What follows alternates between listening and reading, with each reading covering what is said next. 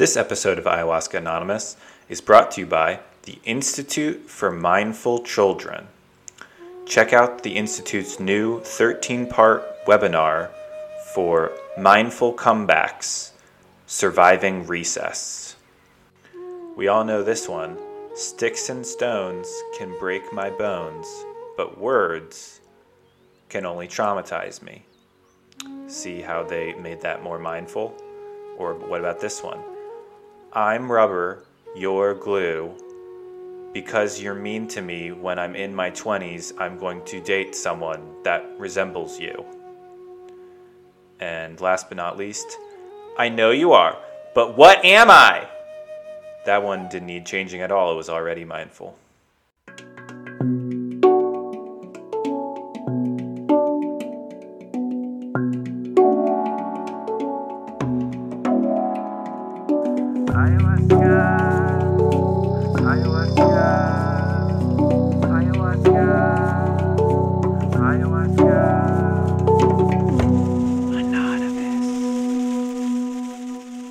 Hello, welcome to Ayahuasca Anonymous, stories of ayahuasca and other plant medicines.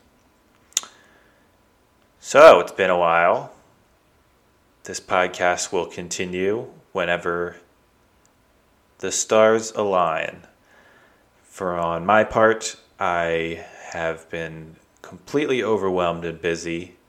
Part of that is I have a new 4-month-old puppy. And boy, is it so rewarding.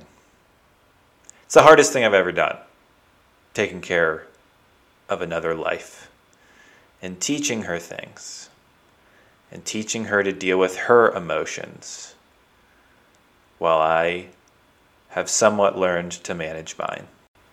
It's interesting because just a few months ago I was thinking about doing ayahuasca again, either going to South America, or I was thinking maybe the next phase is I find a local community.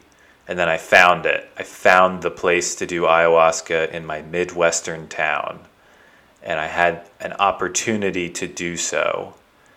And it's funny how life works sometimes, where the thing that you think you want, when you actually get the opportunity or you get it, you go, hey, I didn't really want that. For me, I realized I was looking for the next phase. What's next? What am I going to do? Where is this going? I can't keep staying the same forever. And it was a new thing to realize I didn't actually need ayahuasca to point me in the next direction, or a psychedelic. I was pretty sure what I wanted and what I was scared of was a sort of a settling down, a less rootless existence. And for me, a dog was the perfect way to bridge that gap. It's not as intense as having a child. Also, currently, no one has volunteered to have a child with me. But this was a way for me to change and grow. And now I have a puppy. And I talk a little bit about it with my guest this week, Claudia. So there's no need to tell you all the details of my new puppy life. This episode's guest is Claudia. Claudia is from Austria. She's a social scientist who got a grant from the European Union to study medicalization of psychedelics in the US, with the intent of bringing that knowledge back to Europe. Claudia and I also met doing ayahuasca in South America, so there's this interesting juxtaposition of the context in which she works and which we met, and we explore all of that. And I knew we had some common ground because we'd been in this setting together and in that very vulnerable personal environment. But I was also a little intimidated just seeing the words PhD and researcher and all this stuff. I don't really know that much about the medical, the research side, even the decriminalized movement. I learned a lot about from Claudia, which you'll hear about. And what's funny is I was kind of coming in thinking I needed to have this intellectual conversation. And at a certain point, we start talking about the research, and I learned a lot, and then I tried to circle back to it later, and Claudia's like, let's just skip it. Let's just talk about ourselves as people, which was very refreshing. And I think much like psychedelics, we were able to put aside our roles as interviewer and interviewee, researcher and subject. In retrospect, listening back to this conversation, that kind of seems to be a theme.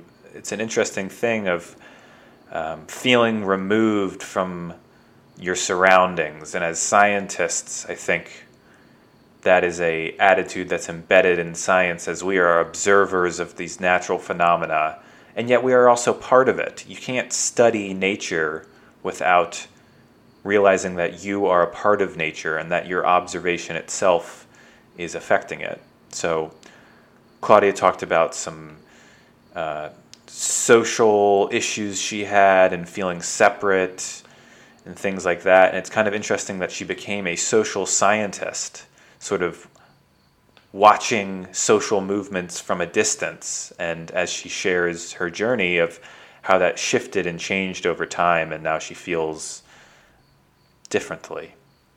Anyway, it was a really good conversation. If they could all be this good, I'd keep doing this forever. So I hope you enjoy it. One more thing. We talk about trauma a little bit in this episode. Claudia and I both sharing some of our traumatic experiences, which shows that we felt very comfortable and safe around each other. You should never talk about your trauma in an environment you don't feel safe. But I think we both felt it was comfortable and we were able to do so. I wanted to talk about trauma for a second just because it was such an intimidating topic for me initially. Like, the word trauma carries this deep connotation of like getting your arm blown off or a terrible trauma.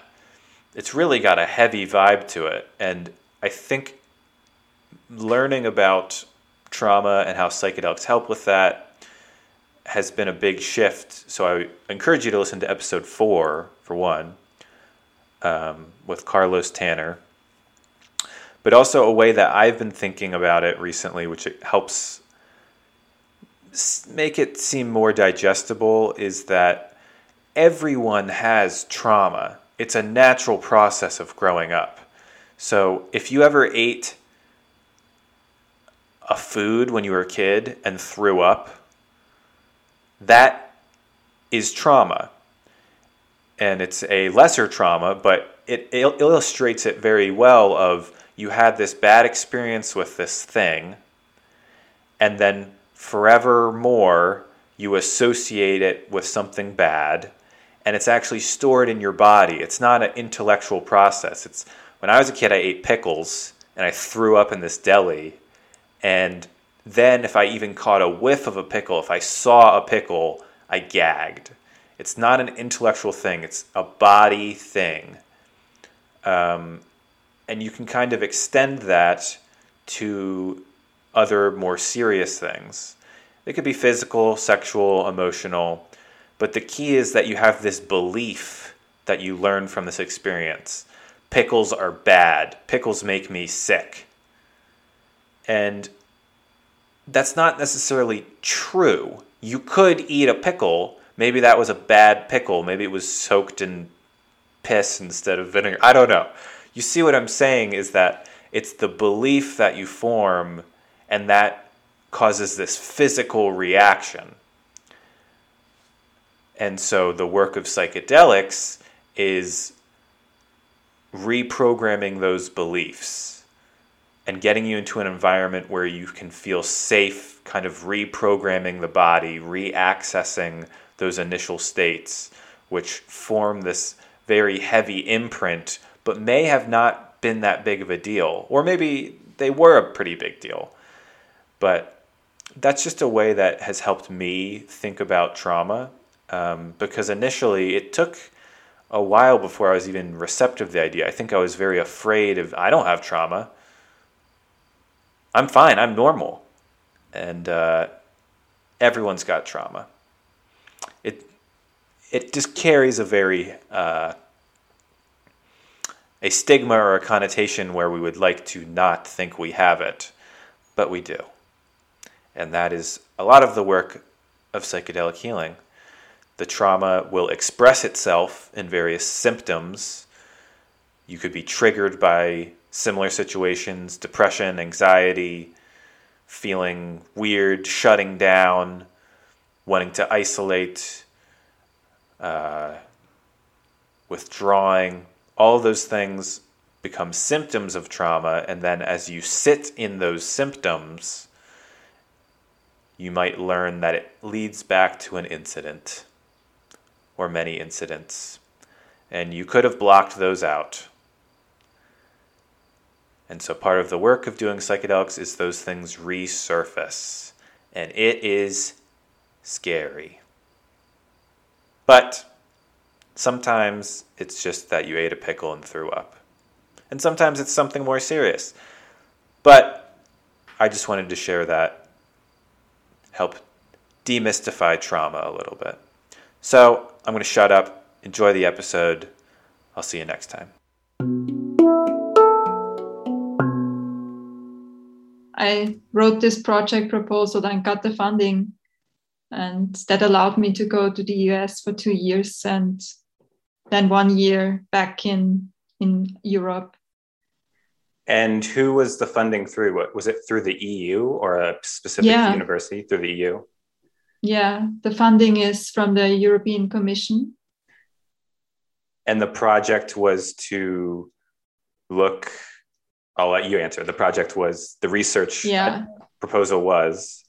It was on the medicalization of psychedelics in the United States, because at that point I saw that the US was the most, let's say, advanced, or that there was most of the research going on at that point. And I thought it would be really interesting to look at these developments and then also draw conclusions for what that means for Europe. You know, in these proposals, it's always good and important to, like, you have to argue what knowledge will you bring to Europe. It's not just about it's basic research, but it's also about going abroad, bringing knowledge to Europe that can be used and has some broader societal implications as well. Yeah. And so since my background is in the study of science and technology from a social scientific perspective, my focus was first on the science and the medicalization developments there. And that then changed once I did the project. So I realized obviously that there was more going on to the science than just science. And also when the decriminalization movement then really started in the US, I was there at one of the meetings in Oakland at the city council, where the Decriminalize Nature initiative had their hearings, in front of the city council, who were deciding whether natural occurring psychedelics were supposed to be deprioritized in terms of the law enforcement in the city. And I came there by chance, actually. But being there was a really important experience and moment for me, because I realized, wow, here is something important going on. All these testimonies of the people in front of the city council. And I was so moved by the whole process. It touched me extremely. It was like almost a psychedelic experience just being there, because I saw that there was a need, of course, in the population to get access and to not be persecuted for the use of plant medicines. And that this also was heard by the members of the city council and then led to the decriminalization in the city. And that was the start of the bigger decriminalization movement in the US. And then for me, it became clear I need to broaden my research to these more recent developments, which are as important, I think, as the medicalization movement. And it's not just the science that's driving this anymore. And yeah, I also saw, there were already some studies being done on the science, and I didn't find that it was so interesting anymore at that point. I mean, there was, of course, interesting stuff going on, but this more broader social dynamics, it became more interesting to me then. And yeah, so I broadened my perspective during the project. Yeah. How much of that was influenced by your own experiences? Because I mean, I'm assuming at some point in there, you went to Ecuador and experienced ayahuasca in that context. There may have been other experiences as well. Was that a driving force at all for you? Yeah, it was for sure. It was a part of that process of me like opening up and seeing other perspectives. Mm-hmm. I came already when I came to the US for my research. I had this idea in the back of my mind that I wanted to go to South America and do some more plant medicine work there. I never had taken ayahuasca before going to the US. And so I thought once I'm on the continent, I might fly down there and have some personal experiences, because I don't know, for some reason I didn't hear the call from ayahuasca before, but then I felt like it's the right moment. And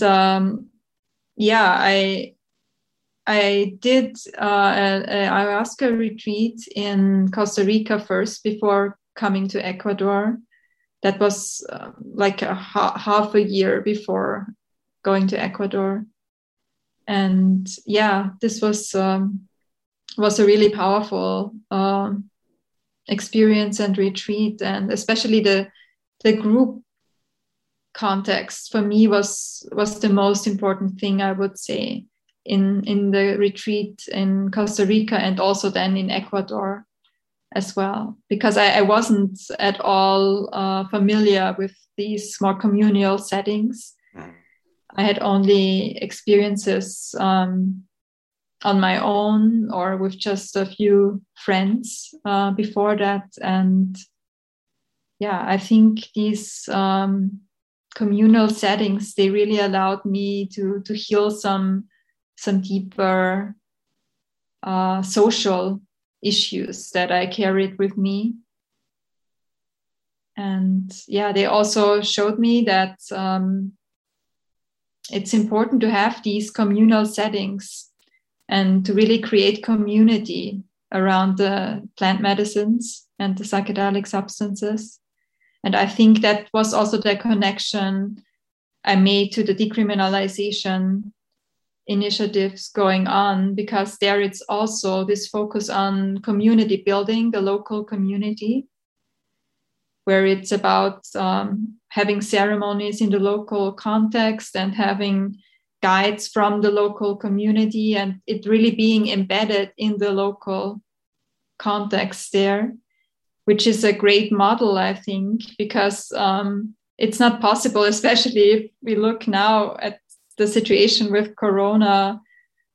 The whole pandemic has shown us that we cannot fly so easily to these foreign exotic places anymore. We Westerners who were so privileged to have the money, the resources, the capacities to go there, I recognize this is a very privileged position I had, right? To be even able to do that for my own healing. And that was true for all the other people there. And this has now, of course, been, it's not so easy anymore, or not possible at all. So local I think that community is by necessity now. It should have been kind of priority before, but our kind of global lifestyle that we all took for granted before is now, one, not possible, but also before we kind of ignored maybe some of the climate effects and things like that behind it. It's like, oh, it's okay. Yeah. but that's biting us now, right? Yeah. We can't escape these effects anymore. And so I think that shows it's important to think locally, also in terms of psychedelic assisted healing. Yeah, the medicine has to be where we are, and we cannot fly to the medicine all over the world. It's not going to be sustainable as a model, I think. I agree. And because I had been going basically once a year for almost 3 years. And then this year I had thought again, like, well, it's about that time restriction. It would be possible for me to go again. And for the first time I thought, I don't know if this is, it was both personally, I didn't feel like I needed it anymore. And also I questioned the impulse to do, like, am I just thrill seeking now? Like I've gotten what I needed from this. So it was kind of an evolution for me to step out of that. But you said a lot of stuff that I think is interesting and good to unpack about the communal setting.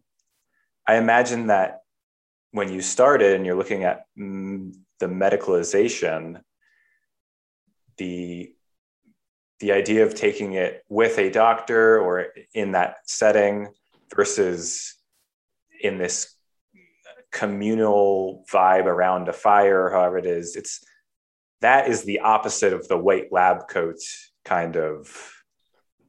Was that eye-opening for you?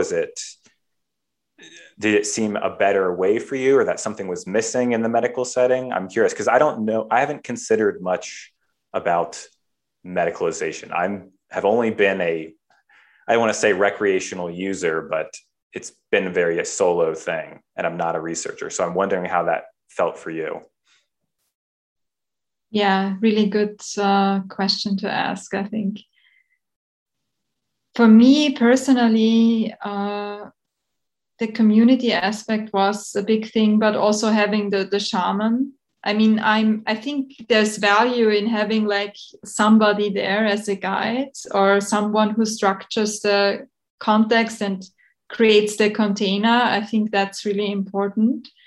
And I'm not in principle against the white lab coat figure, because in reality, these are the people who are sitting there in the studies with the patients and the volunteers.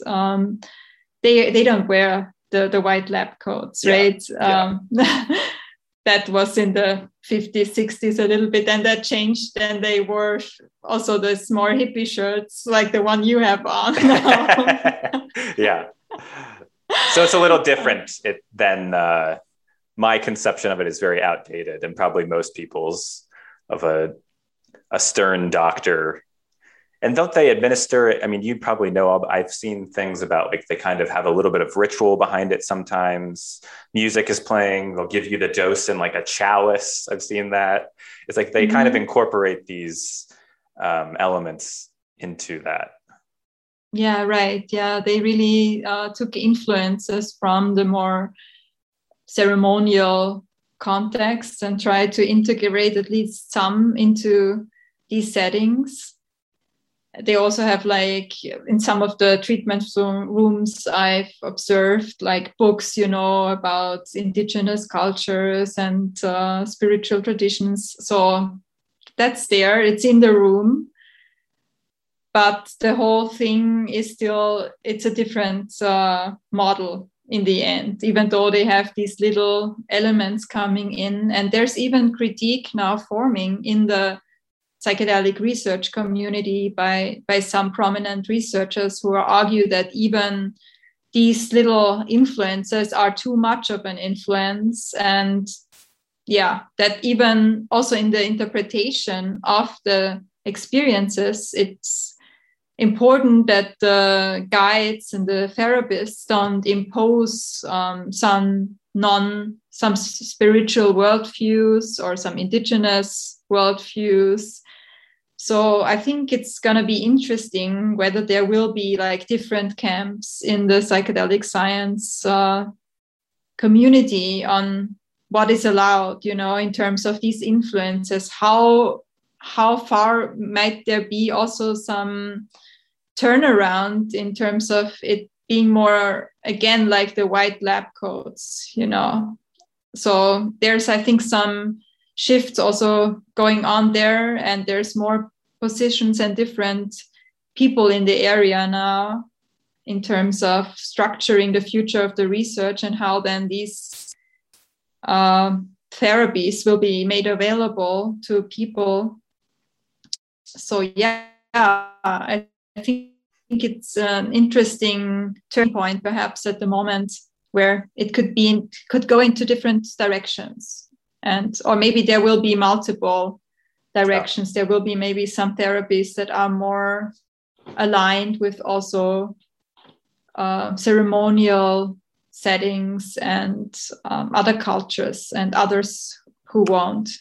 It almost seems to me like if you look at the history of psychology or something, like these different schools of thought emerging, and there's going to be a guy who says, oh, everything is behaviorist, and that's the only way to look at it. And then someone says, oh, no, we have to look at it as positive psychology. And there's all these different camps. We're all kind of talking about the same thing, but everyone thinks they have the key, when in reality, it's probably none of those. These are all just models that we're creating that we hope will be the most effective. And probably some are more effective than others.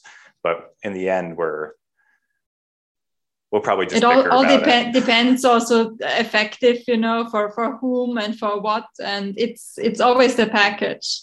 Yeah. It's never just the substance. That's what we know, right? About psychedelics, that it's not just the substance alone, but it's everything. And this also includes for me the different conditions or whatever you want to treat under quotation marks here.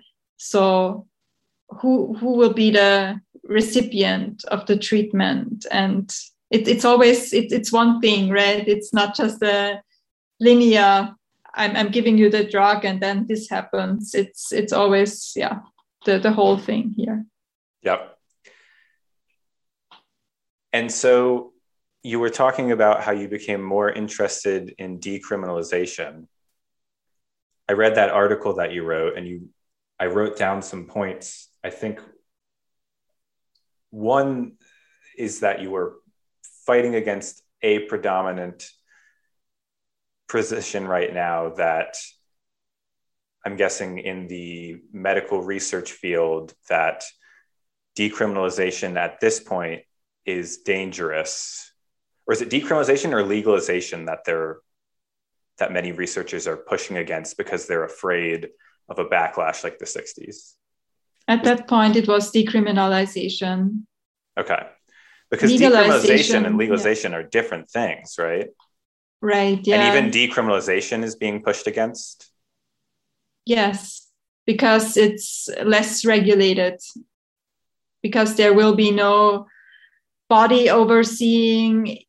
Legalization for some would be even less problematic because it's usually coupled with some regulations and some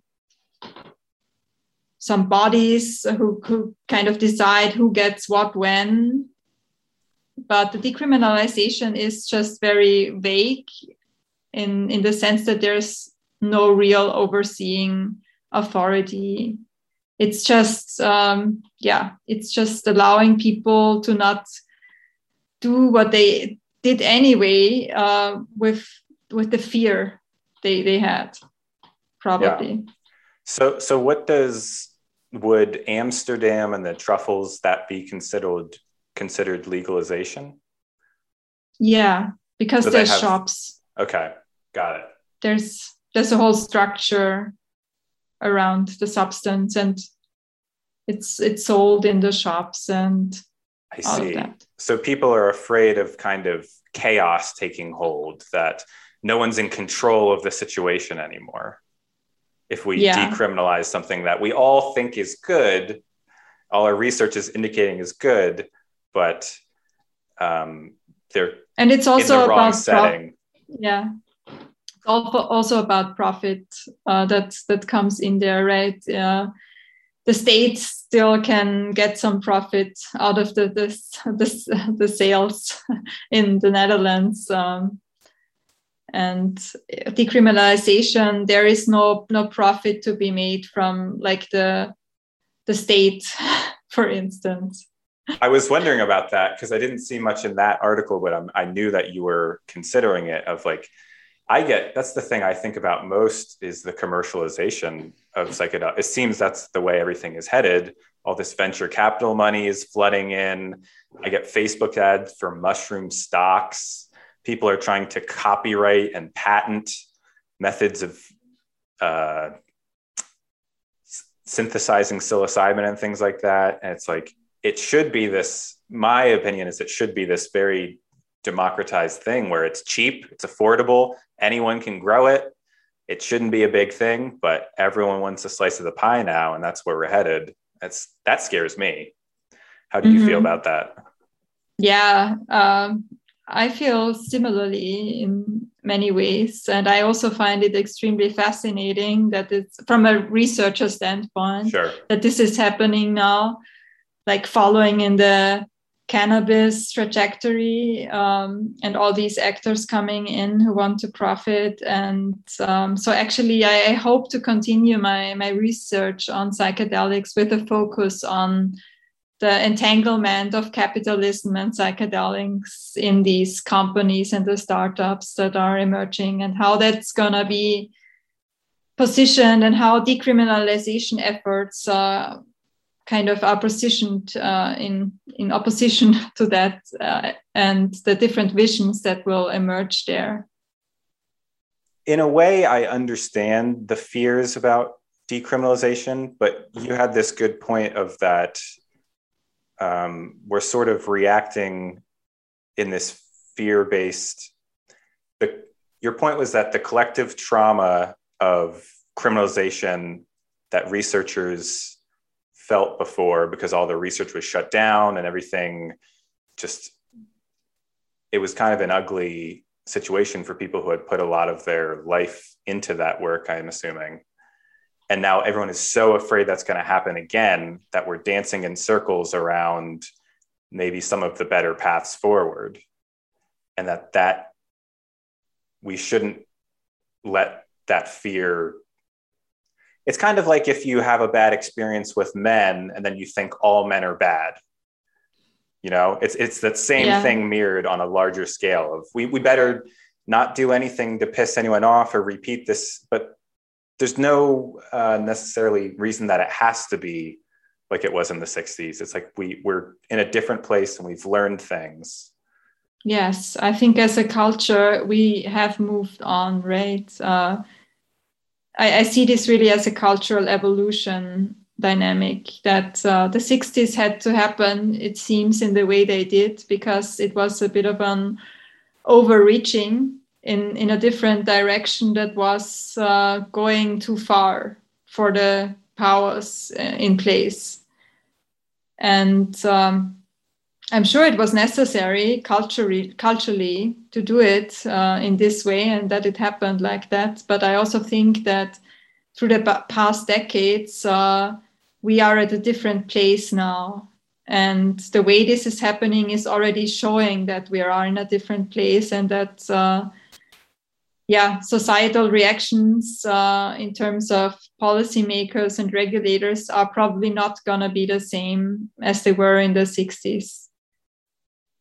And what I'm also thinking, what worse could happen? The substances are already scheduled illegal. I mean, what is the worst thing that could happen is it stays the way it is, right? Yes. They're not going to make it super criminalized, like double down and give you a death sentence if you're caught with it. There's nothing to. That's a good point. Of course, I mean, I understand, of course, also the researchers who fear, of course, about their research and their legacy and all of that.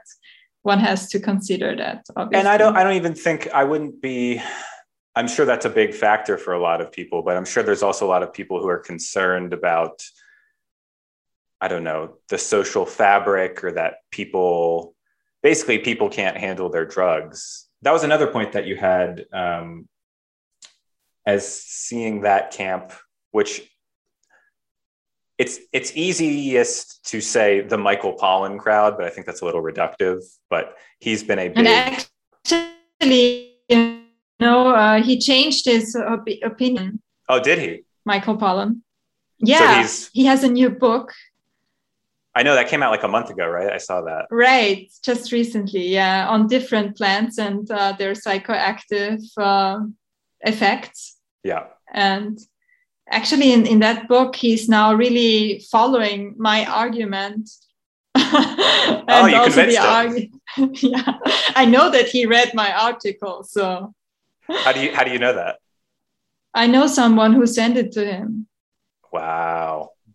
Well, it's not just you. He got a lot of blowback for that, didn't he? Yeah, I know it's not my. But my that's part of it. It's a collective. He kicked the hornet's nest with that one. Yes, because he's kind of a newcomer in that scene, and a lot of people are like, "Hey, man, we've been doing this a long time, and it's good that you had a couple experiences, but you're not the." I know that for a while I saw a lot of negative press in the psychedelic community directed at him. Yeah, for different reasons. For different reasons, but I also appreciate that at least it is a bridge, like for people in my family who would not give psychedelics any credibility at all. Oh, Michael Pollan, I liked his food book. They would read his book. They did read his book. And then suddenly I'm speaking a little bit of a common language with them. Mm-hmm. So it seems to be a necessary step again, as we are moving towards something. We're not all going to get it right on the first shot. Yeah, and of course, I mean, this first book, the mainstream book on psychedelics, has to come from a white established man from the US, who of course is gonna write from that standpoint. I mean, there's nothing else to expect there, right? And also in terms of the dynamics that then unfolded, the whole critique, that he's of course very limited also in his main focus on science at first. So that's also for me clear that it had to happen this way. And he's at least, I'd say he's clever or open enough that he's incorporating all of these critiques. And I mean, shifting his opinion. And so hopefully also the people who read his current book will kind of shift their perspective again with him and open up also towards decriminalization, and see that the war on drugs really is the big issue here. And that it's not just about the science. Yeah. And I mean, there's so many directions to take that in, of the war on drugs adversely affecting people. Not just, usually when we talk about psychedelics, we're talking about ways that can positively contribute to our lives, but there's a equal and opposite force of the way criminalization has hurt people. So it's not just that we're trying to make it possible for you to go eat mushrooms with your friends. We're also trying to prevent the punitive and fear-based stuff from criminalization. Is that right? Correct. Yeah. Because that then creates even more trauma and more ruptures in the social fabric and in families and in the lives of these people who are often in the first place taking these drugs or selling these drugs because of trauma. And I just recently saw a clip from a documentary about a prison, and they did a circle with the prison members, like most of them were Black. And it was really powerful because there was a therapist, and she asked the people in this circle to step in if they had experienced certain adversities in their life. And it all of these traumatic things, and almost everybody of them stepped in the circle. So that was such a visual way of showing that, what brings these people to kind of do what they do, and then what gets them into prison are obviously what they have experienced in their families, in their upbringing, also because of social, political circumstances, racism, and so on. So the whole punitive approach of the war on drug really just perpetuates the trauma these people have already experienced in their lives. Yeah. I mean, the legal system in general. I remember, this is a long time, this was my very limited experience with, I got a ticket when I was in California for riding my bicycle with headphones. And then I had to go to court, and it was this whole big thing. And I was so angry about it. And then it ended up being like $300, and I was broke at the time. And I was just so pissed off. And then I'm sitting in this giant court, and other people walk in who are clearly from a different background than me, you know, a single Black mother or something with a kid that she had to take to court. And she's like, I got a parking ticket and I couldn't pay it. And then now I am losing my driver's license, and I'm being charged $1,000. And it just seems like I know that's a little bit of a tangent, but it's like, who are our laws serving? I don't know. It's like, that was a very eye-opening experience for me, where I was so angry about my $300 bicycle ticket, and at least I could pay it, even though it was tough for me at the time.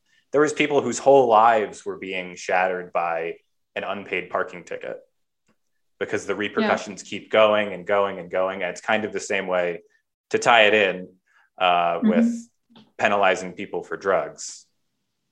Yeah. Correct. Yeah.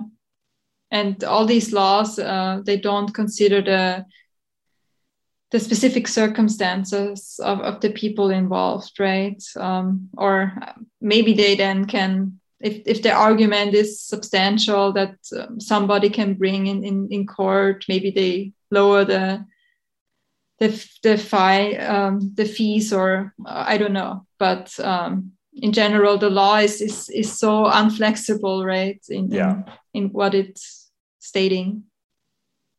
I'm thinking of my next question, my next topic, because we got into this very dark corner now. I'm trying to back out. Well, because there's two things that I had stashed away. I guess one of them was returning to the social setting of psychedelics, what we experienced in the ayahuasca setting.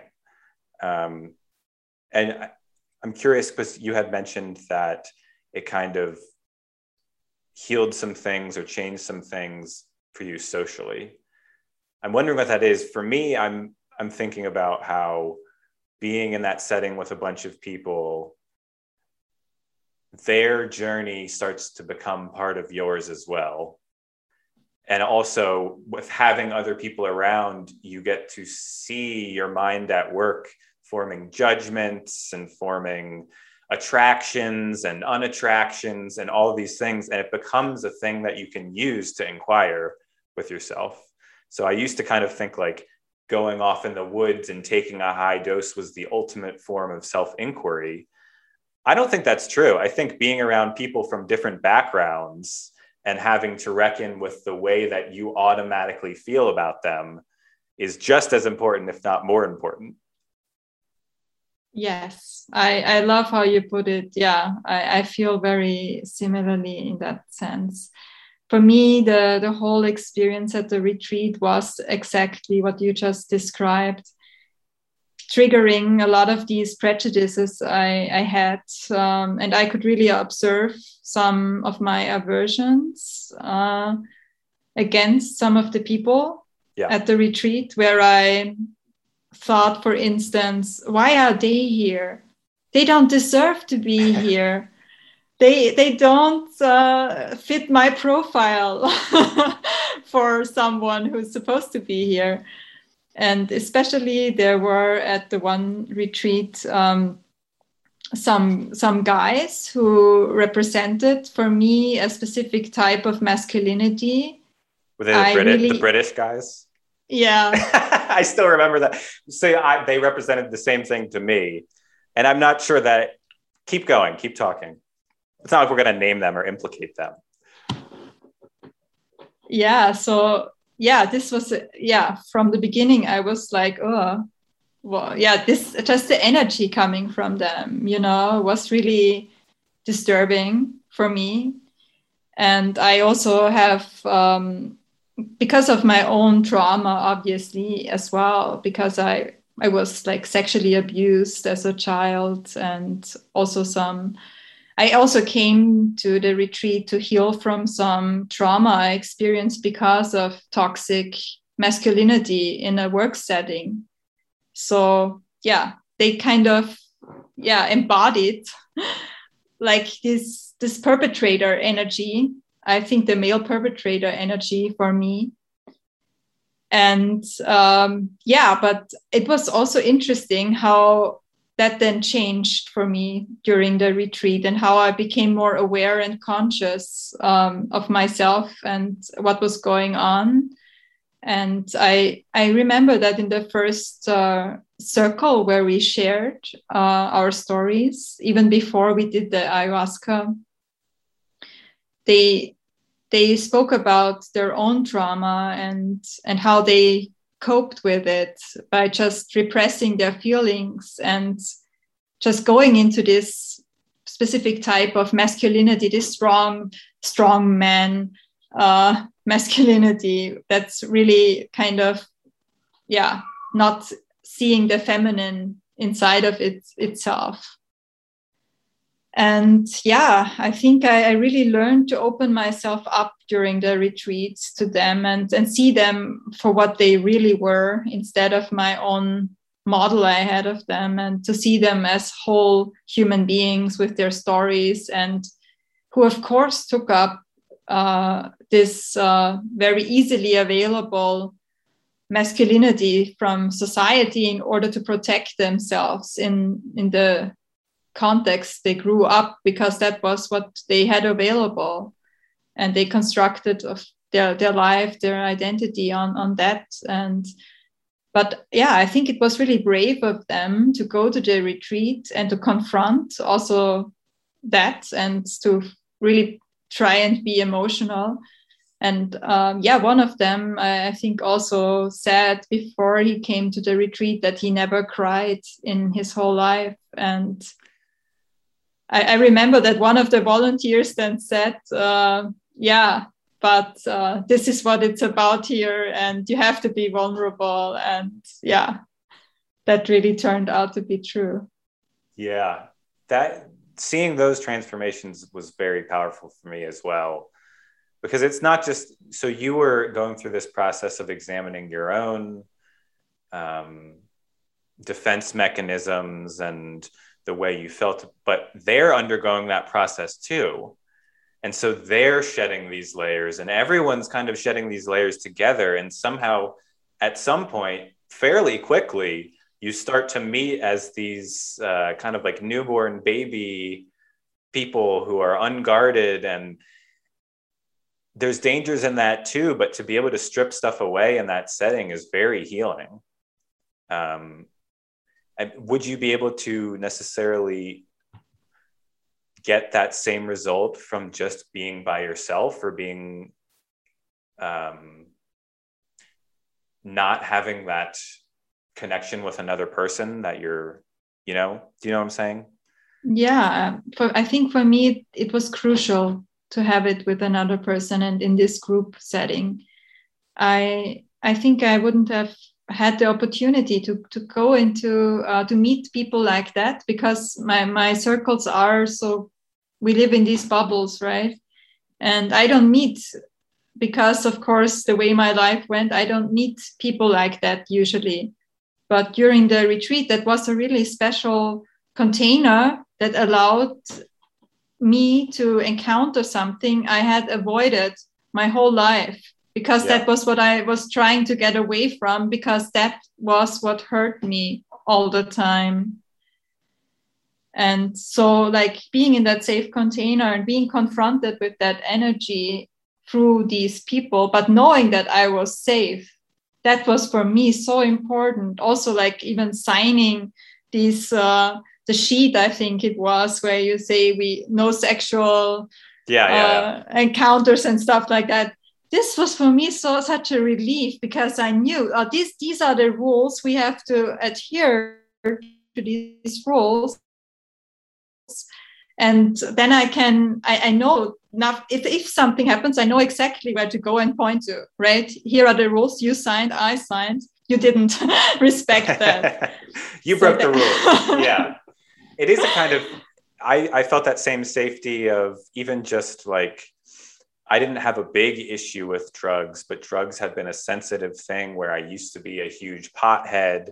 And then I decided that was really just me numbing myself. And it was always very hard to go back into social situations where people were smoking pot for me, because either I would feel tempted or I would feel like I was socially alienating myself by abstaining, all of these things, and just have it in the rules, no pot. That was a big relief for me of like, if I've never been a very big rule person either, but that rule was so relieving for me of just like, I have a place where I don't have to worry about that. And if someone is smoking pot, I can kind of give them a dirty, I'm not going to like rat them out, but I can give them a little bit of a dirty look. You're breaking the rules. Yeah, that's funny. Yeah, that it was for you with pot, and for me it was about the sex thing. Yeah, well, I had it with sex too. It took a pressure off of me, and not that I think I'm necessarily the perpetrator type, but it took a big pressure off of me of like, even if I was interested in someone romantically, I knew like, I can just let that go. Like I can observe it in me that it's happening, that I tend to form these entanglements very quickly, but also I'm not here for that. And that was very relieving too, of this pressure of like feeling like that I should be trying to romantically engage with someone. I could just leave that all to varying degrees, but I think in terms of action, that was very relieving. My inner world was still all churned up and confronting those aspects of myself, but I found that very relieving too. And I think that's, you keep using the word container. Do you think actually that the rule of like that these aspects were not allowed, was it enabling you a different kind of processing of those urges or emotions that were associated with it? Yes. Because there was no way to act out on, even like flirting felt pointless, because for me, flirting was a means to obtain sex. When I didn't have that on the table and I could keep going layers deeper, I could examine that really.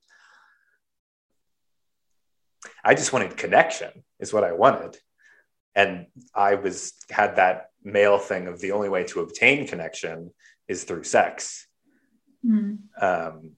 So when that was off the table, I could actually become more intimate with people than I ever had before, because before there was always this, are we flirting? Are we not? How do you feel about me? How do I feel about you? I don't know. We both are bouncing off each other and creating this weird dynamic. And once that was, it's not that it's off the table. I guess it is off the table in terms of, you shouldn't be doing it, but then you still have the inner propulsion to do it. And then you can examine it. Mm-hmm. Yeah, amazing that it led you to these deeper places where you realized what you're actually craving. Yeah. On a deeper level. Yeah, I think that's one of the great opportunities in such settings, and where I think rules are really good. It's good to have them. It is good. And I think that was something that was missing in my earlier. So I had a bit of a different background than you. I had done a lot of psychedelics in my youth, starting as a teenager. And that was very like anything goes, all the wrong settings, music festivals. There was never any rules at all. And I was kind of struggling to figure out what should the rules be. And gradually I would start to come up with things for myself. But being in that setting was like, oh, it was so relieving. And I was like, I've been doing it wrong for 10 years. That's how I felt. Yeah, I know.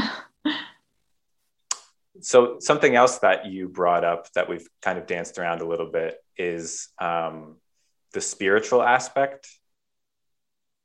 And that has been a big shift for me too. And I'm wondering how that ties in with you of being in the world of science and research. Is there an aversion to that discussion at all? Does it creep in around the edges? Yeah, so I would say that, I mean, it's in the science, also in the sense that the people also in the studies, especially with psilocybin, have these mystical experiences. So that's about spirituality, right? So it's in there, but it's couched in the whole scientific language and everything. But of course, a lot of the researchers, they are interested in the whole topic of psychedelics because of the spiritual dimensions it's bringing with it. And I think we also see now that there's more interest also from the side of religion and bringing psychedelics and religion closer together and seeing how that could develop in society. So yeah, I think there's a lot to be seen in that regard. It's interesting because isn't the mystical experience in the psychedelic research, isn't that a prime indicator of successful outcomes? Like if they had a mystical experience, they're 90% more likely to not have depressive episodes 6 months later or something like that. Like in almost every category, the mystical experience seems to be the prime correlation between a successful outcome. Isn't that true? Yeah, that's true.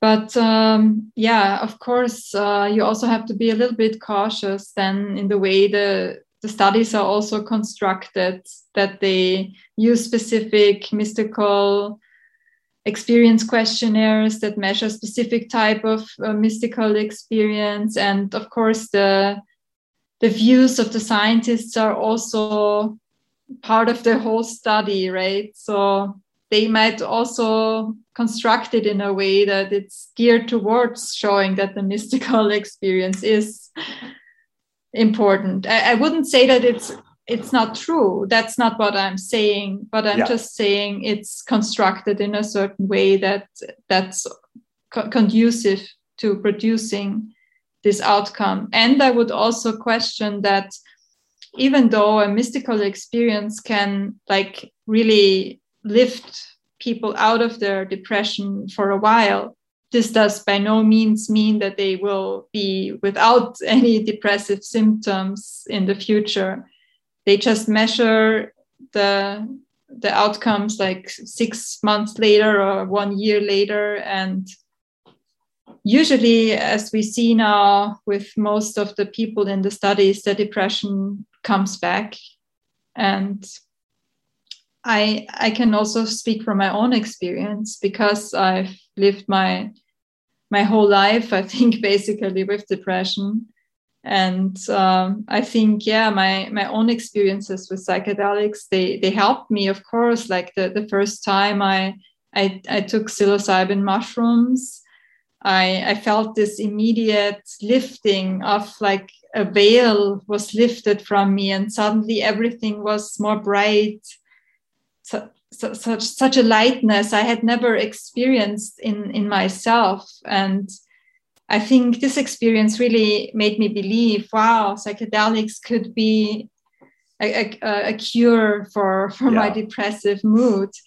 But I think it's not that easy. And no. That's been probably the theme of every episode of my podcast. I kind of want to correct that misconception, because I thought that for a long time. I thought if I just keep doing psychedelics or keep doing more psychedelics or I need to be trying different ones. Maybe I'm not doing the right ones in the right amounts at the right places. There's a kind of infinite reorganizing of that until eventually I had done enough where I was like, oh, there's other pieces to this puzzle. This alone isn't going to be enough. So for me, therapy was very useful. Not that I wasn't doing it before, but I think I just had a different perspective on it, that all of these things are important depending what you're trying to change and work on.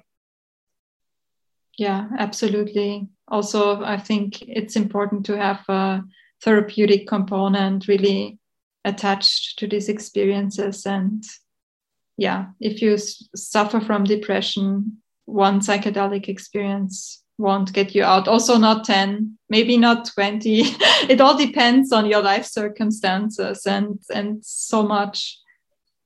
And in general, I think the whole situation on this planet at the moment, it's, if you are a sensitive human being and realize what's going on a bigger level as well, how can you not be depressed, right? I think also since the pandemic, I mean, that's a lot of people are struggling now with depression and similar symptoms of this world. Yeah.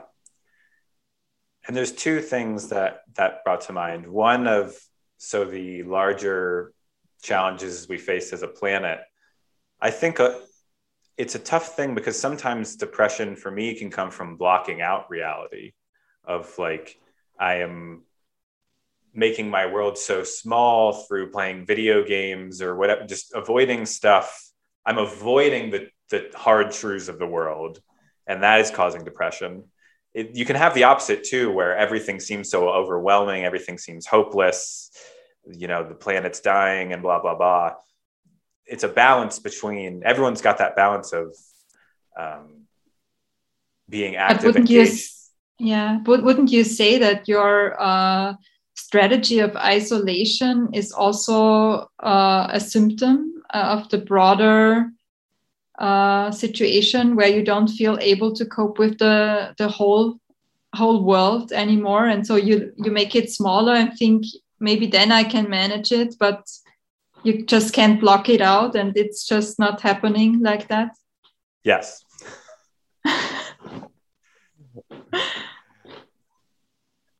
That is true, but I think you can also learn to be more resistant, I don't know what the right word is. I guess, tough isn't the right word. Resilient isn't really the right word, but you learn strategies for coping with uncertainty and discomfort and things like that, rather than blocking them out. And so I think for a healthy person who has those abilities, their tolerance for harder things becomes much higher. Yeah. And that's just part of life in general, is having to learn to tolerate discomfort and uncomfortable things. Yeah, I think that's important. Yeah, to kind of grow in your capacity to deal with the whole situation on the planet and to be present for it and not go into some reactionary or dissociative strategy. I think, yeah, that's important. And you need to do some inner work maybe first with your own story and trauma stuff in order to be fully present to the broader. At least that was also something I experienced in my journey, because I think I like tuned out of the global dimensions for a while, where I also stopped consuming news and maybe you're familiar with these types of behavior. And I feel that just now I'm slowly coming back, where I'm reading again newspapers, and I feel I can engage again with the whole struggle that's going on. But this was a really interesting, really long process for me. In fact, that I had to go, really go to my own inner issues first in order to again be open for the whole. Yeah. I mean, I can relate to that a lot. I think I still struggle with that. That's a recurrent pattern for me to kind of isolate or just focus on my small little world. I don't think that's necessarily unhealthy, but it can become unhealthy. And for me, it has come over that line frequently. And I always have to bring myself, and I get better with it as I get older, but it's been a reoccurrent pattern. Has that been that way with you as well? Yeah, very much so. I think for me it was less of this opening up, closing down. It was really a hard shutdown. Yeah. In the way that I really isolated myself a lot, and also to a really unhealthy extent. I now see, and so I have this urge and need in me now to be more open and more social and engage more. And I think us talking here is part of that process. Yeah, I think that is the same for me of hosting this podcast. And I know that there's probably a lot of nerves for you, even because you asked me to be on here. I thought that was brave. Not everyone does. I feel the same way when I ask someone. I'm like, oh my God, what if they say no, blah, blah, blah. And that for me is a big step of like just putting something out into the world and not fearing the rejection or not obsessing over the accolades, the imaginary accolades that I think I'm going to get. For me, I'm coming from a achievement kind of background. So for me, can be a funnel for achievement as well, of like, ooh, my podcast is going to take off and I'm going to be a millionaire and get all the attention, which is obviously a delusion, but that's the way my brain works. And I sort of welcome that in. I think I am sort of welcoming it in so I can work with it as opposed to avoiding it, which is how I used to deal with it. I'd avoid any kind of stimulus that might trigger that thing, and then I would pursue it really hard again. And this kind of unhealthy duality. Mm-hmm. Yeah, that's similar to what we talked about with at the retreat, right? Where you also have to confront on a deeper level then. And it seems also with doing the podcast, you're kind of drawing on that same lesson in the sense that you can do it, but not in the usual way. And you can use it as a tool to go to the deeper layers of your experience without going into these delusional fantasies of yourself. You got it. So with the spirituality, which I think we were originally talking about, that fascinates me because it's hard to measure. It's hard to even have the language of science doesn't deal with it well. We have to adopt a new framework. And that for me I don't know if it wasn't really until I started doing ayahuasca where that kind of spiritual component came in. I don't think that it's impossible with mushrooms or anything else. It just maybe was whereas I was ready for it then. Have you had a spiritual shift, a way of looking at the world differently as well? Yeah, for me, it's a bit different because I already was on a spiritual journey before I came across the psychedelics and the plant medicines. For me, spirituality has been there in my life already. Yeah, I mean, I think it's there for all of us in different ways. But for me, it was already when I was 14, I felt a deep urge to know more about the deeper reality and also to stop my suffering. So that's why I fell into Buddhism really hard at first and started to meditate and engage more at that age. But then I lost that and also was drawn more into the world and achievement and so on.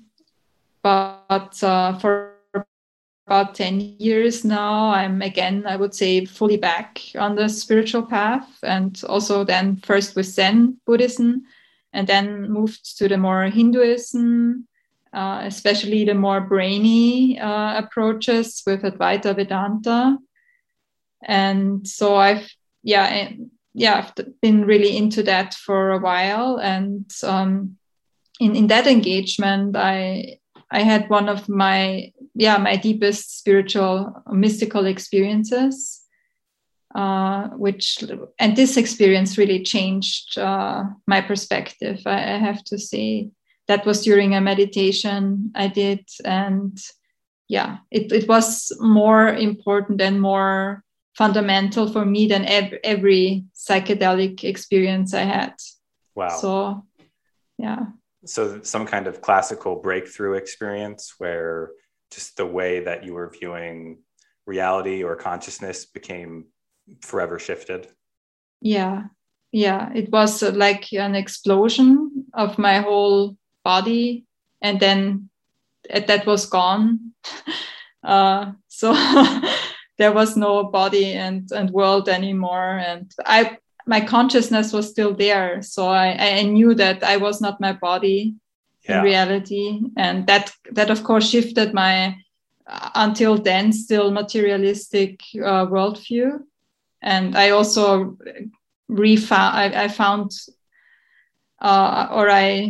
I reframed my understanding of God, and God came into the picture again. And also, of course, that death is not really real and all of that. Yeah. So I'm still learning the language to talk about this stuff, but I know a little bit about Hinduism. I know more about Buddhism and things. And when I think about spirituality now, the way I think of it is similar to that experience you had of you lost your body. You in some way are not associated with the mind either, and yet there's still an awareness. So what is that thing? And the only way I know how to even talk about that stuff is it really doesn't make sense till you've had that experience, or a lot of people can recall that kind of something from childhood or some moment that stood out. People generally know or looking at the stars in nature, people know what that sense of awe is. But if you haven't experienced it in 10 years or something, it's like, I might as well be talking about gases on a foreign moon somewhere. It just doesn't register.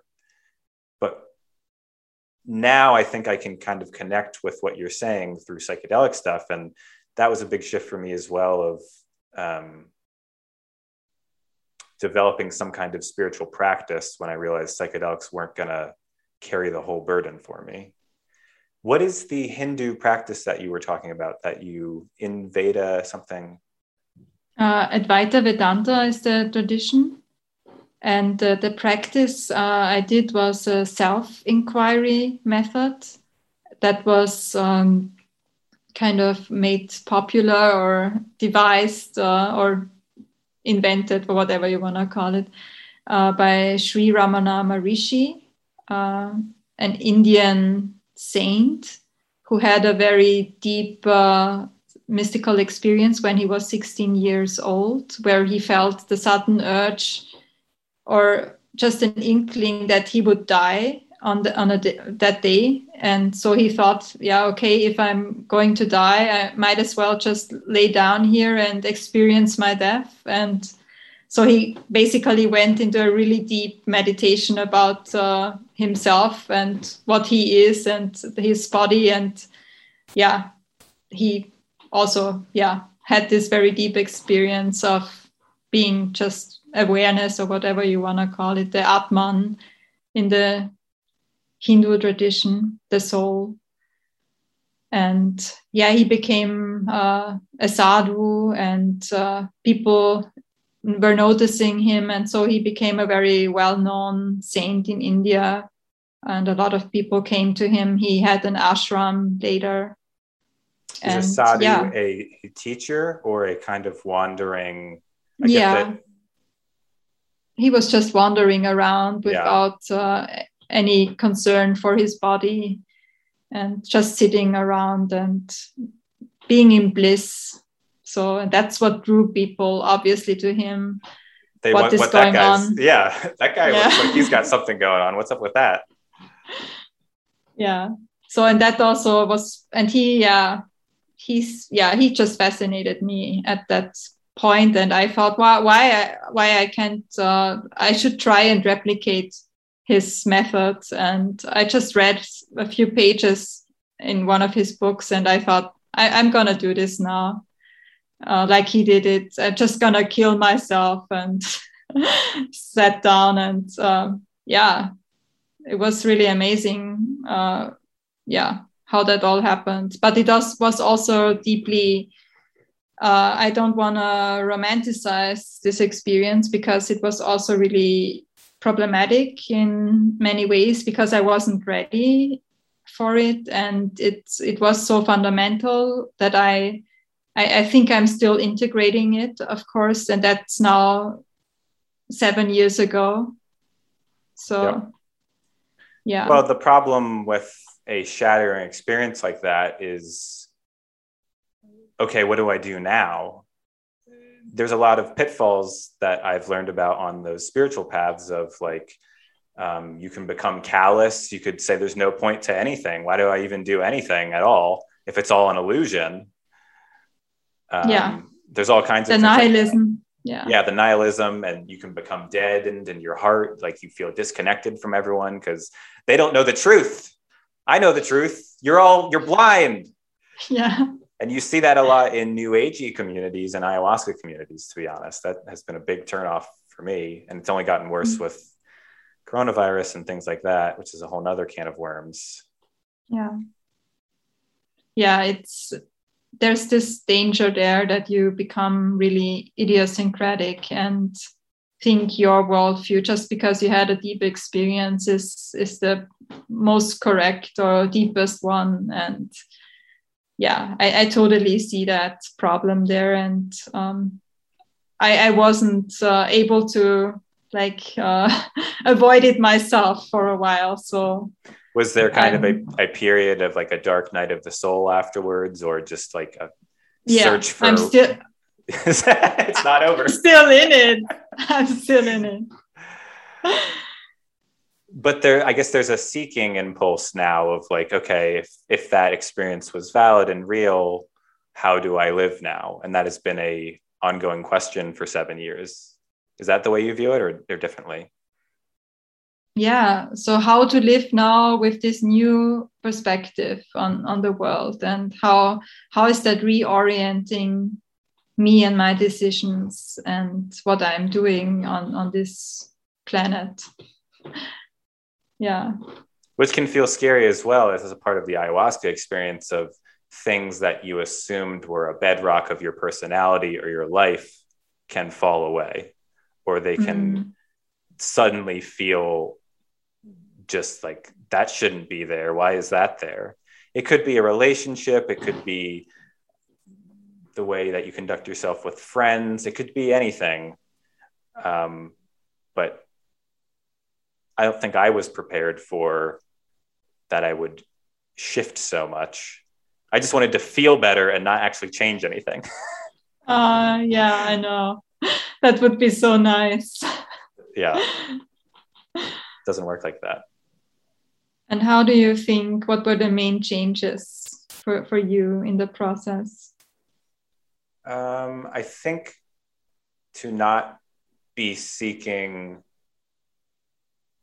external rewards so much. I mean, I still do that, but I have a growing awareness of, and I was surprised at the things that I had convinced myself that I wasn't doing that. But for me, a big part of it was, I had funneled so much energy into artistic endeavors.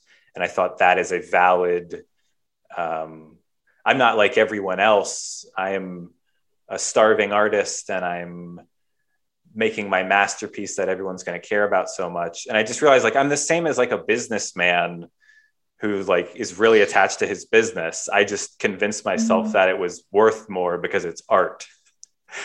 But I had an unhealthy fixation and obsession with those things that were destructive to my relationships. And so those things, I still create things now, but I'm more aware of my relationship to them and not letting them get in the way of my relationships with people. If that makes sense. Yeah, completely. Yeah. For me, I think it was a bit similar because I also thought that I would do something important with my research, right? And art and research for me is a bit similar in that sense. It also is like calling on you as a whole human more than other jobs, right? Because it's kind of having this idea that you can self-express yourself better through these artistic or scientific endeavors, and that you're in it as a whole person, and you're not doing it for the money, right? You're doing it for something higher than these financial concerns. And you can kind of get off on that too, of thinking that we're so elevated and we're really changing the world and all that stuff. And that too is a form of self-indulgence and all those things. I mean, I think you cannot avoid some self-indulgence in the end. But I think it's maybe important to see that it's not better than the people who just go after money. Yeah. To just not put yourself on a pedestal because you chose that path. So now I'm thinking, oh, maybe should I just go after money, just like to counter that.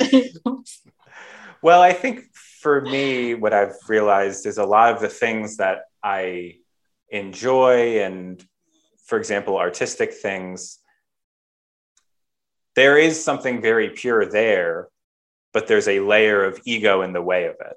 So it's not that I have to stop writing or making music. It's that I have to be more aware and accepting of when those ego things come into play and acknowledge they're there. And it's not like I'm past that at all, but I'm more aware of it. And that makes doing those things actually more enjoyable. I thought that if I gave that part of myself up, that I would be a worse writer or a worse musician or a worse podcaster or whatever, when in fact it's made it more fun because there's not as much pressure to impress everyone. It's coming more out of a place of this is an expression of myself and an exploration of myself. So I wonder if you can apply that same thing to your research of like, instead of trying to fulfill some need for social approval or whatever grand achievement. Does that resonate for at me, all? it's a little. Yeah, for me, it's interesting because I think I've left this idea of social approval or acceptance behind a long while ago, and I feel that for me, it's actually the movement into the opposite direction towards also accepting social approval and all of that, because I was like rejecting that as a whole in a way, and that also kind of is hindering me, of course, to tap into my full potential and to be as creative as I could be, because I'm not doing it for approval or to get anything, but in order just to do anything, you cannot decouple it from the social approval. It's part of it. You also have to do it for other people, and they approve of what you do or don't. So, To deny your need for social approval is like denying part of your humanity. Yeah. I think the problem that we've run into is that has kind of been weaponized against us with social media and the way that stuff is. So, but the actual need for social approval and belonging, there's nothing inherently wrong with that. Although sometimes we attempt to deny that from ourselves. But Yeah. I think it's more, I guess, the changing landscape of thinking I want to impress a bunch of strangers or whatever it may be. I think it's more about from which place you're doing it rather than that you're doing it. I think it's important to do it, but from which place does that impulse arise, or where is it based? Is it based in a lack of regard for yourself, that you think you need the approval to be acceptable for yourself? Or are you doing it because you already think, no, I'm great as I am, and I can show it to the world? And I think that's maybe what makes the difference. Yeah, I think you're right. Then it's more of a sharing thing. You're sharing yourself with other people, and they're sharing with you, and you're in a community now, as opposed to, I guess, not to spin it out, but like a more hierarchical capitalist achievement, higher dominator thing. I think we all get academias like that. The spiritual circles that we talked about are like that. So maybe those old patterns are very hard to break. Yeah, exactly. That it's also, like you said, it's not about getting approval from those higher up, right? It's about, that doesn't matter then anymore. It's just you're giving yourself, and this sharing can happen between all different kinds of people, and it doesn't matter who sees you or applauds you or whatever. It's just that you're doing it. What else am I missing? Is there any aspect of your research that you'd like to talk about, or? I don't feel the need to share more. It feels kind of, I don't know, after we talked about these more personal and more deeper things, it feels even for me like more shallow to go back to my research on a different level. I don't know. Yeah, well, I appreciate that. I think that's also true of what people resonates with people, and what I think you can read all the research you want, but for me, like listening to someone's personal story is always so much more impactful. So if we could share something about our journey, maybe something that we experienced together, Gaia. Mm-hmm. Yeah, were you in the ceremonies? I must have been in one ceremony with you. Yeah, sure. But which one? It's tough to remember because I had all these groups many. And probably an ayahuasca one. Mm-hmm. I tended to gravitate more towards ayahuasca than San Pedro. For me, actually, the San Pedro ceremonies were more memorable. I agree. A lot of people feel that way. And I think it's because of that group aspect that we talk about. It's not just you in the darkness closing your eyes. It's showing up for other people, exposing yourself, watching other people be exposed. I can't think of anything like that. I guess probably when you were talking about the people testifying before the Oakland Congress about their experiences, that gave me a similar feeling in my heart of people really showing up in their full selves publicly, which doesn't happen very often. There's not very many areas that can happen at all. Even with a lot of people's families, you can't show up as your whole authentic self. I never showed up to my family the way I did in this podcast, for instance. That wouldn't be acceptable. Well, that's also why I left that family. Yeah, I face some of the same things, but I guess family is where you find it as well. finding? Family is where you find it, that expression. Oh, it must be an English expression that you're not familiar with. Okay. No, I'm not familiar with it. Family is where you find it, that necessarily your birth family or those don't have to be the most impactful people in your life. Yeah, definitely. Yeah. It's something you can create for yourself with other people once you're out of that original family structure that of course is forming you and how you respond, and then you need to do a lot of work often to kind of get yourself out of these dysfunctional patterns that were installed in you, and in the process you find other people who are in the same process, and so you form a new family of people who are interested to get out of the structure from their original families. Yep.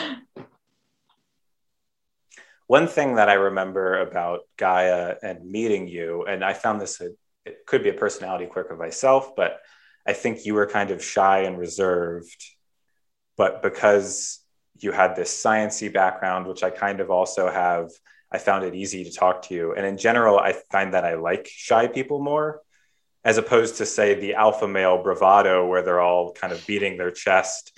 I've often found that shy or quiet people have way more interesting things to say. They just don't say them.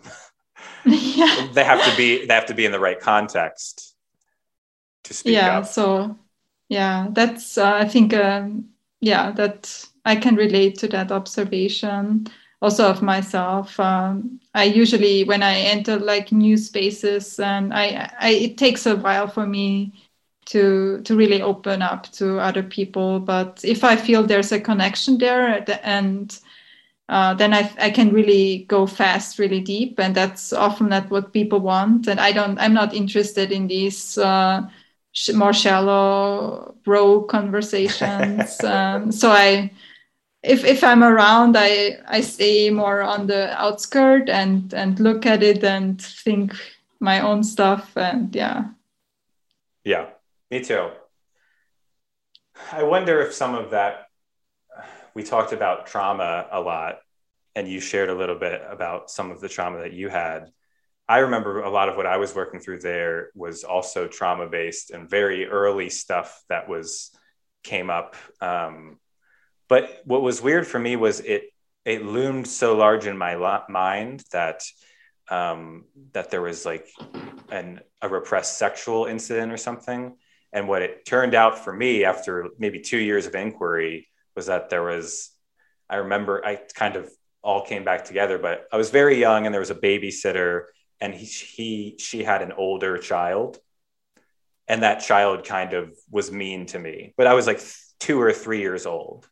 And so this was a big thing. Like, it sounds not that big of a deal now, but like my body would shut down if I even thought about it. And when I finally got to the bottom of it through therapy and doing mushrooms by myself, it just all of a sudden seemed like inconsequential. Of like, once I had made the leap out of that story, and the story was, I'm a bad kid,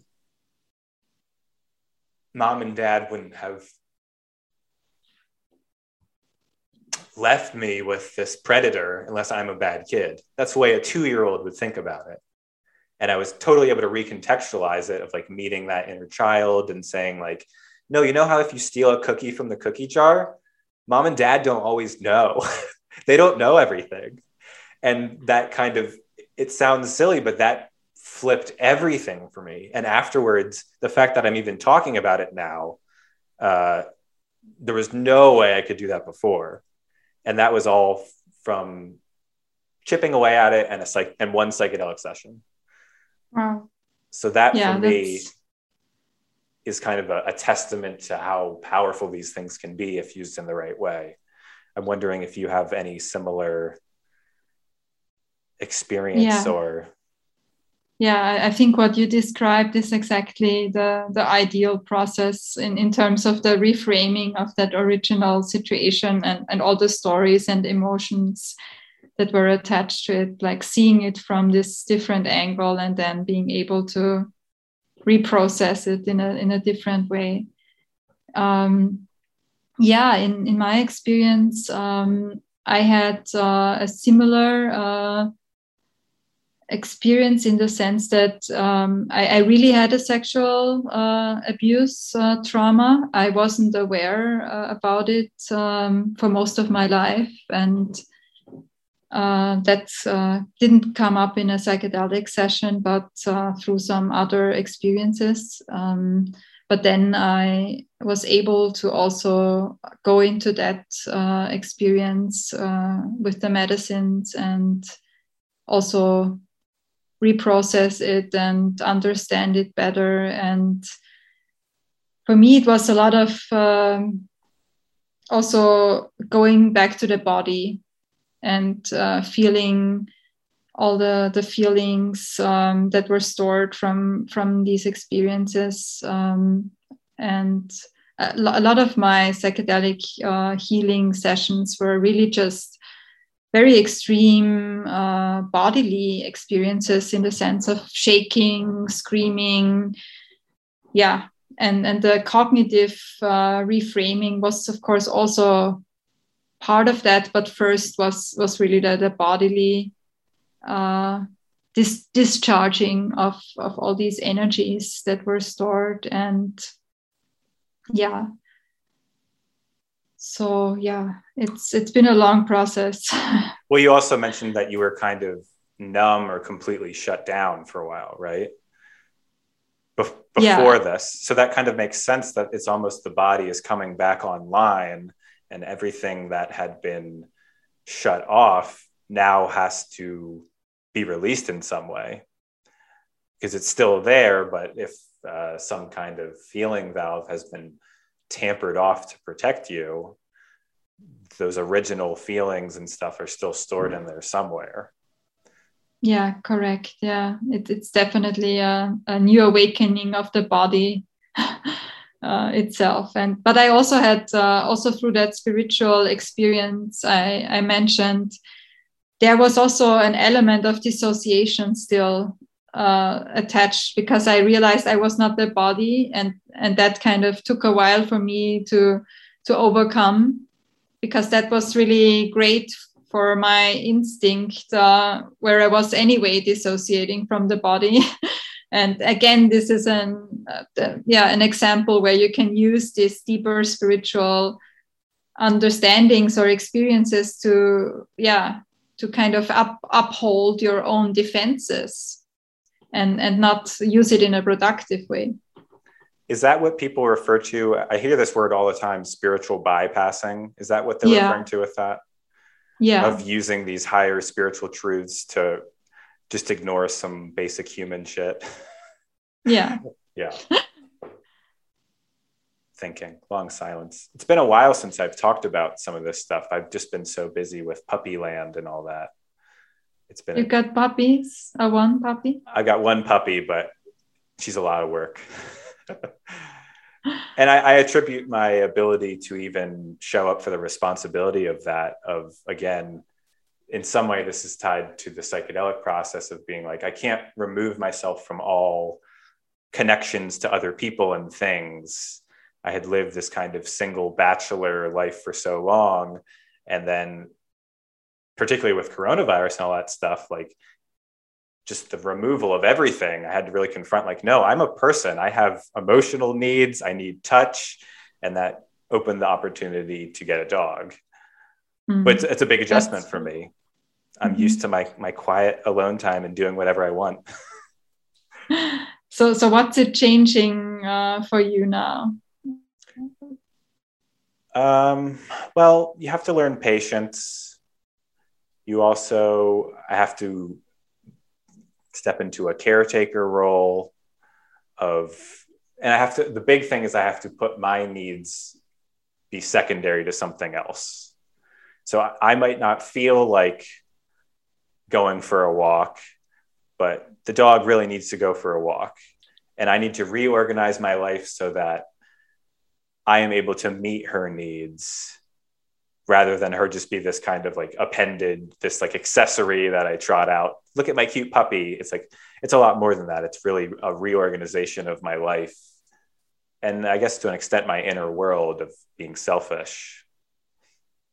I think that's actually so important to have such an experience in terms of enabling you to grow beyond your own self-focused perspective. So I think that's amazing that you're doing it. And I also felt this need in myself now for a long time to do something like that, because I think you cannot avoid this step. It's a natural, it should be a next, it's an important step in a human life to take care of something living. Yeah, I think it's a part of the maturing process. And I'm not going to say it's all sunshine, but it does reorient stuff. And a lot of my existential angst, if there was still some left, there's just not room for that anymore. You have to focus more on the practical things. In a way, you have to kind of inhabit your body more and be present. You can still dissociate and take care of a puppy, or a child, a lot of people do that. And then you're not really meeting their needs. And then that is kind of passing on the trauma. Yeah. That was always what I didn't want to continue, because that was what I experienced already in my family. Afraid that you were incapable of showing up in that way? Yes, very much so. Because I felt I wasn't able to even show up for myself in the way I needed to. Yeah. So I felt I needed to show up for myself first before I could show up for another human being I was supposed to be responsible for. But I also think that maybe there's different approaches. Maybe it would have been possible to also, take care of another human being. Maybe that would have kind of thrown me in something, but I could still have maybe learned in the process and also move beyond my inner obstacles in a way. So that's something I think I've changed in my view. I always thought that that's not an option, but I think I also think that's a valid option. And I think a big life-changing experience like having a child, even if it's unwanted, it can be a catalyst for that change if you're willing to show up and not be totally overwhelmed by it. But everyone is on a different path and everyone's got different things that feel possible to them. If I had a puppy 2 years ago, I would have not been able to handle it for the exact reason that you're saying of, I couldn't even cope with my own emotions. How am I going to cope with this puppy who can't cope with her emotions and is crazy? And I have to be the calm one and say, it's okay. We're not dying. You're just hungry. Yeah. So the puppy is an external sign of your own inner process now, right? That you're capable of being there for another living being. And for yourself as well. That's kind of how growth works, is you keep pushing yourself outside of that comfort zone, and then the comfort zone gets bigger, and then you get kind of bored in that zone and you want something else to continue your growth. Yeah, that's how it is, I think, as well. Has you mentioned that you're trying to tie your personal story and share your research more. Has that been a motivation for you? Are you stepping outside some kind of comfort zone? Yes, I think I am. Also, speaking about my own trauma and my own healing process is a big step out of my comfort zone. I think, especially if you're a researcher, showing up as a full human being and not just as this professional self. For me, it's important, and it's part of my journey, and it might not be for some of the psychedelic researchers, and I understand their own reasons for it, but I feel for me it is. And my whole life actually, I think, has been about me finding the courage to stand up for myself and to show up as my whole self and with all of my expressions, because that was what I experienced in my family, that I couldn't do it, that I wasn't accepted, that I couldn't talk about what actually was going on for me. And that's how I want to be in the world. And I don't want to keep up also an artificial barrier between my more personal self and my professional self. So I hope that this is somehow possible, that I can still continue my professional life in an accepted way. I think you're doing it. I think you're doing it now, and you're kind of paving the way for showing. The reason other people aren't able to do it is because they're afraid. Everyone's got that self, but we've built up an artifice around it. And especially if you're in a research and you need to be an authority, you need to, and I think that for what it's worth, I think what you're doing is very brave, and that maybe not other researchers, but other just regular people are going to resonate a lot more with you sharing your story and saying, oh, she's not some in an ivory tower telling us all this is the way the world works. She's also a person who is struggling with various things just the way that I am. I think hopefully the world is moving more in that direction. But slowly, and each of us in our own ways slowly, right?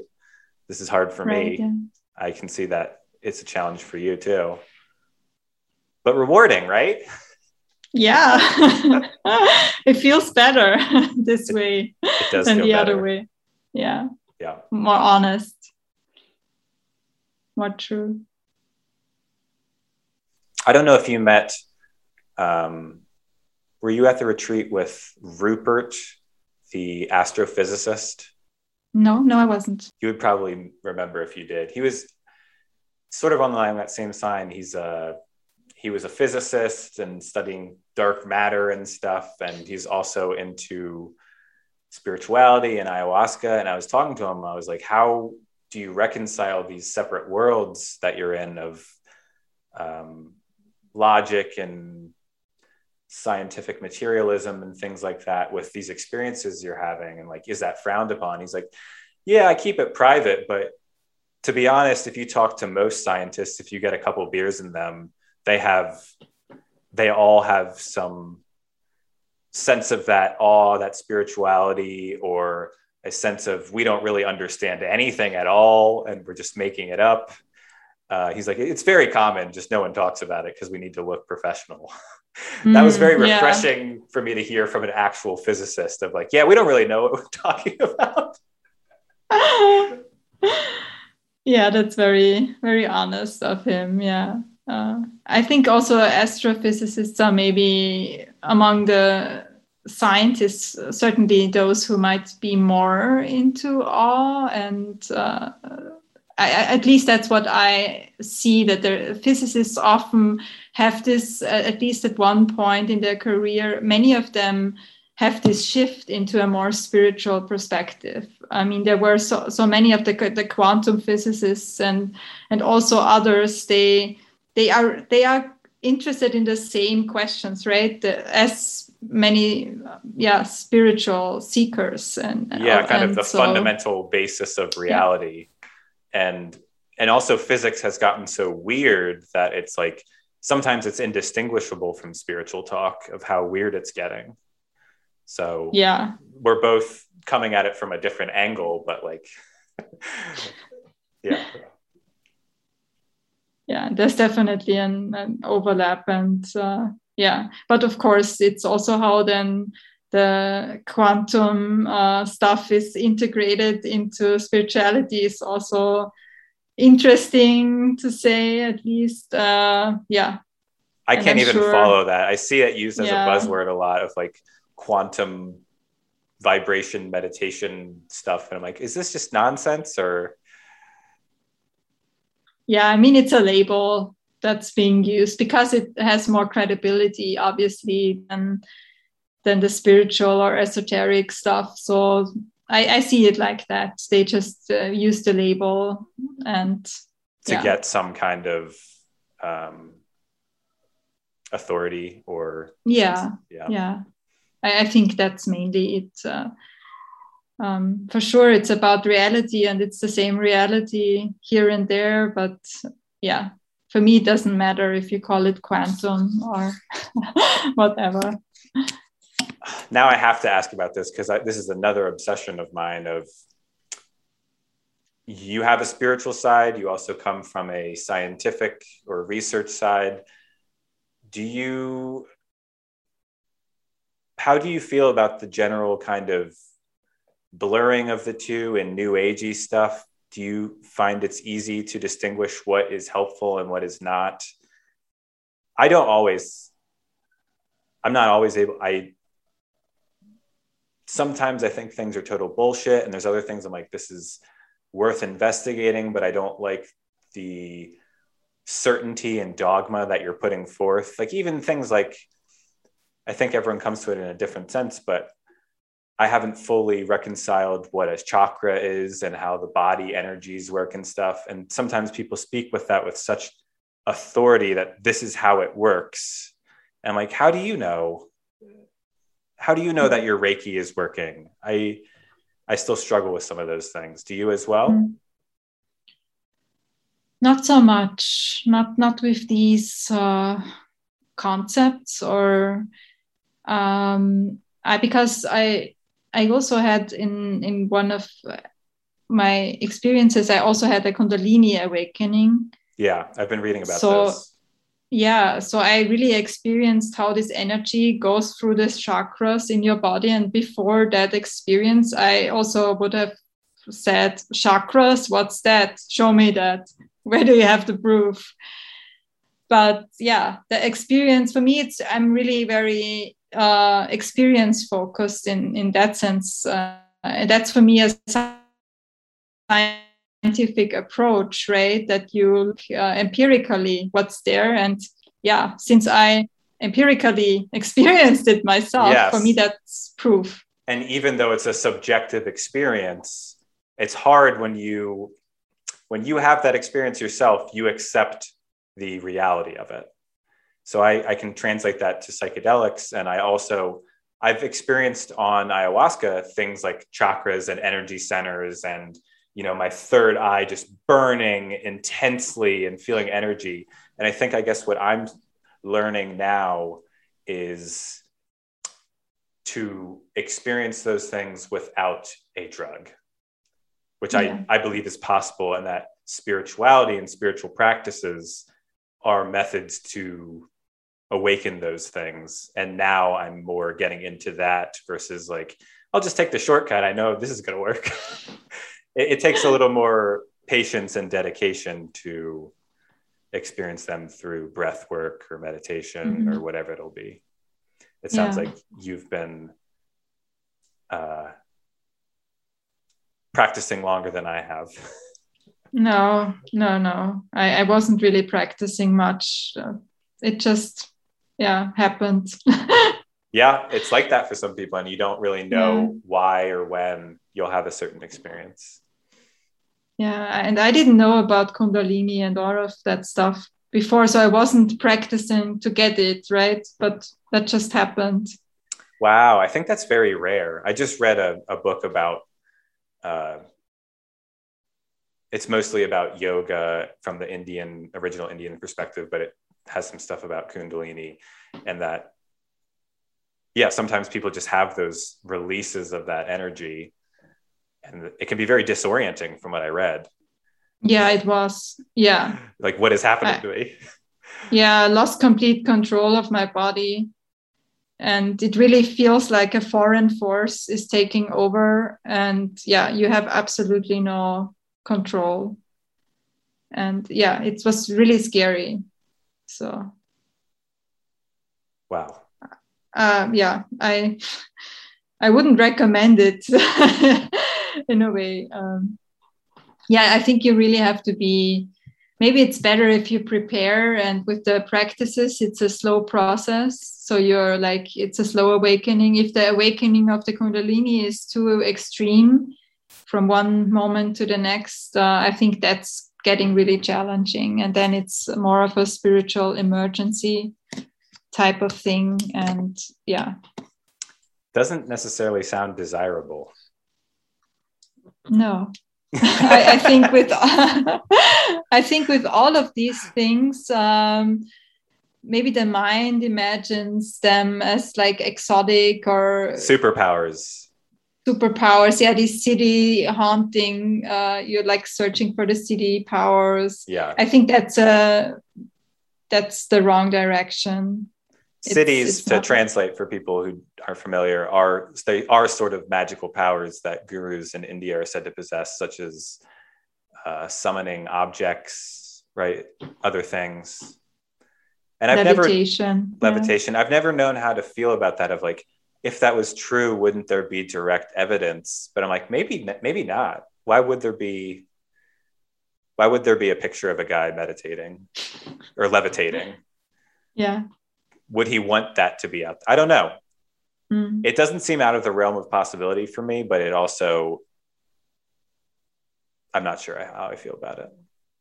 Yeah, for me at this point, or it might not be really an interest. It's not an important question, really. Who cares? Yeah, for me, it's not. Yeah, if I don't want it because I don't see the point, I don't even care if it's possible or not. So, I know. Are you into Ram Dass at all? Yeah, I was. Yeah, I had a big phase, and he at various points had talked about the cities and confirmed that people really do have these. And I don't have much reason to doubt his accounts. He seems like a credible person to me. So it's hard to square that with like, but then again, I'm like, do I really care? Am I going to investigate this further? Probably not. Yeah, I think so too. It's what's the point? I don't see the point of it, to be honest. I think the point is you just want to know, like, that in itself is a kind of cool thing. It forces you to reframe your worldview of like, okay, there are people who really can levitate. That means everything that I know needs to be reshuffled into a new model where people can levitate. Something about the way I understand the world must be wrong because people can levitate. It comes from that same desire. But what would that really reshuffle in your everyday life, or what would that change if you had the certainty levitation is possible? For me, it's like I've heard stories of people on LSD talking about or experiencing telepathy. So yeah, why shouldn't that be possible? I can totally imagine that this is possible because I don't see minds as separate in a way. So yeah. But I think your question of how does that change your day-to-day life is the important one. Is that going to make you a more loving father, husband, mother, daughter? Is that, who cares? Your spouse doesn't care that you can levitate or cannot levitate. I mean, with telepathy, I see the point more, because you understand, there's communication on a deeper level going on here, and we can tap probably into these deeper levels, and that's opening up a space of possibility between human beings. But if it's just levitation, it's a very solitary, isolated experience, and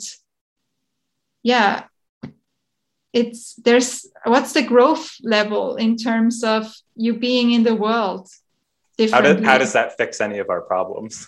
Yeah. It's like, shooting rockets into the sky, millionaires going into space. What does that solve? It's the same thing for me. Yeah, on a smaller scale or bigger scale, depending you look at it. Telepathy is interesting. I heard people in the psychedelic community say that there could have been telepathic civilizations prior to us, that they were based on, communal plant medicine sharing, and they had a kind of extra sense that we no longer have, because they were so in tune Mm-hmm. with their environment and each other.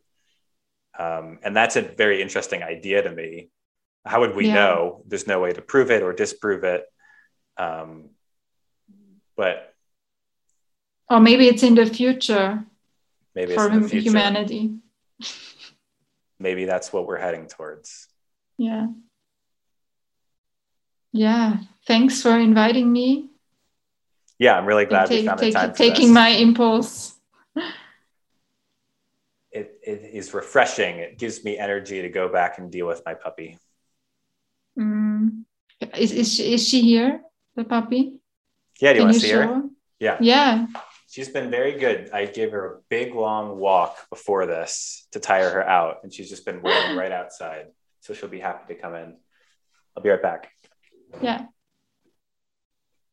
Oh, sweet. Oh. Hi, puppy. Hi. Oh. How it's old? Funny because I don't have my headphones on, but I can still kind of hear you through them. Okay.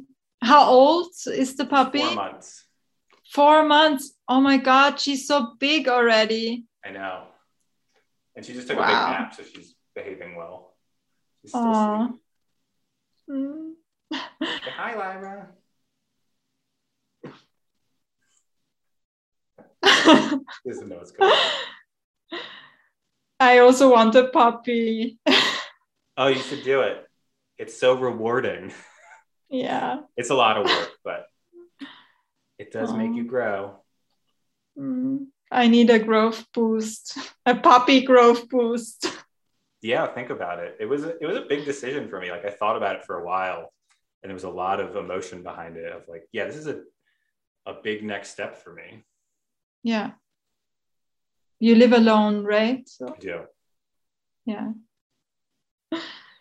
I actually also I'm not in my apartment, but I'm at my husband's mother's house, and she also has a dog. I feel I want to go to the dog now immediately and pet it. Dogs are great. They are kind of a gateway for emotions, really. For me, I also came from like a little bit of a numbed down, repressed emotion, couldn't express myself type of family. But I always had dogs, and that was kind of my way of feeling my emotions, because the dog was always like, yeah, you can just be yourself. They're so accepting, right? Yeah, so I had access to that place in myself around my dog. And I think that also my other family members, we could share love for each other not well, but we could share love for the dog very well. So it gave me, by extension, some of that warm, fuzzy feeling of like, we may not express that we love each other, but we all really love this dog. And I think a lot of families are like that, American families at least, of like, and especially men, it's like, I don't know how to show my emotions, but I love this dog. Yeah. The unconditional love, right? The dog gives you, no human can do that. Yeah. Yeah.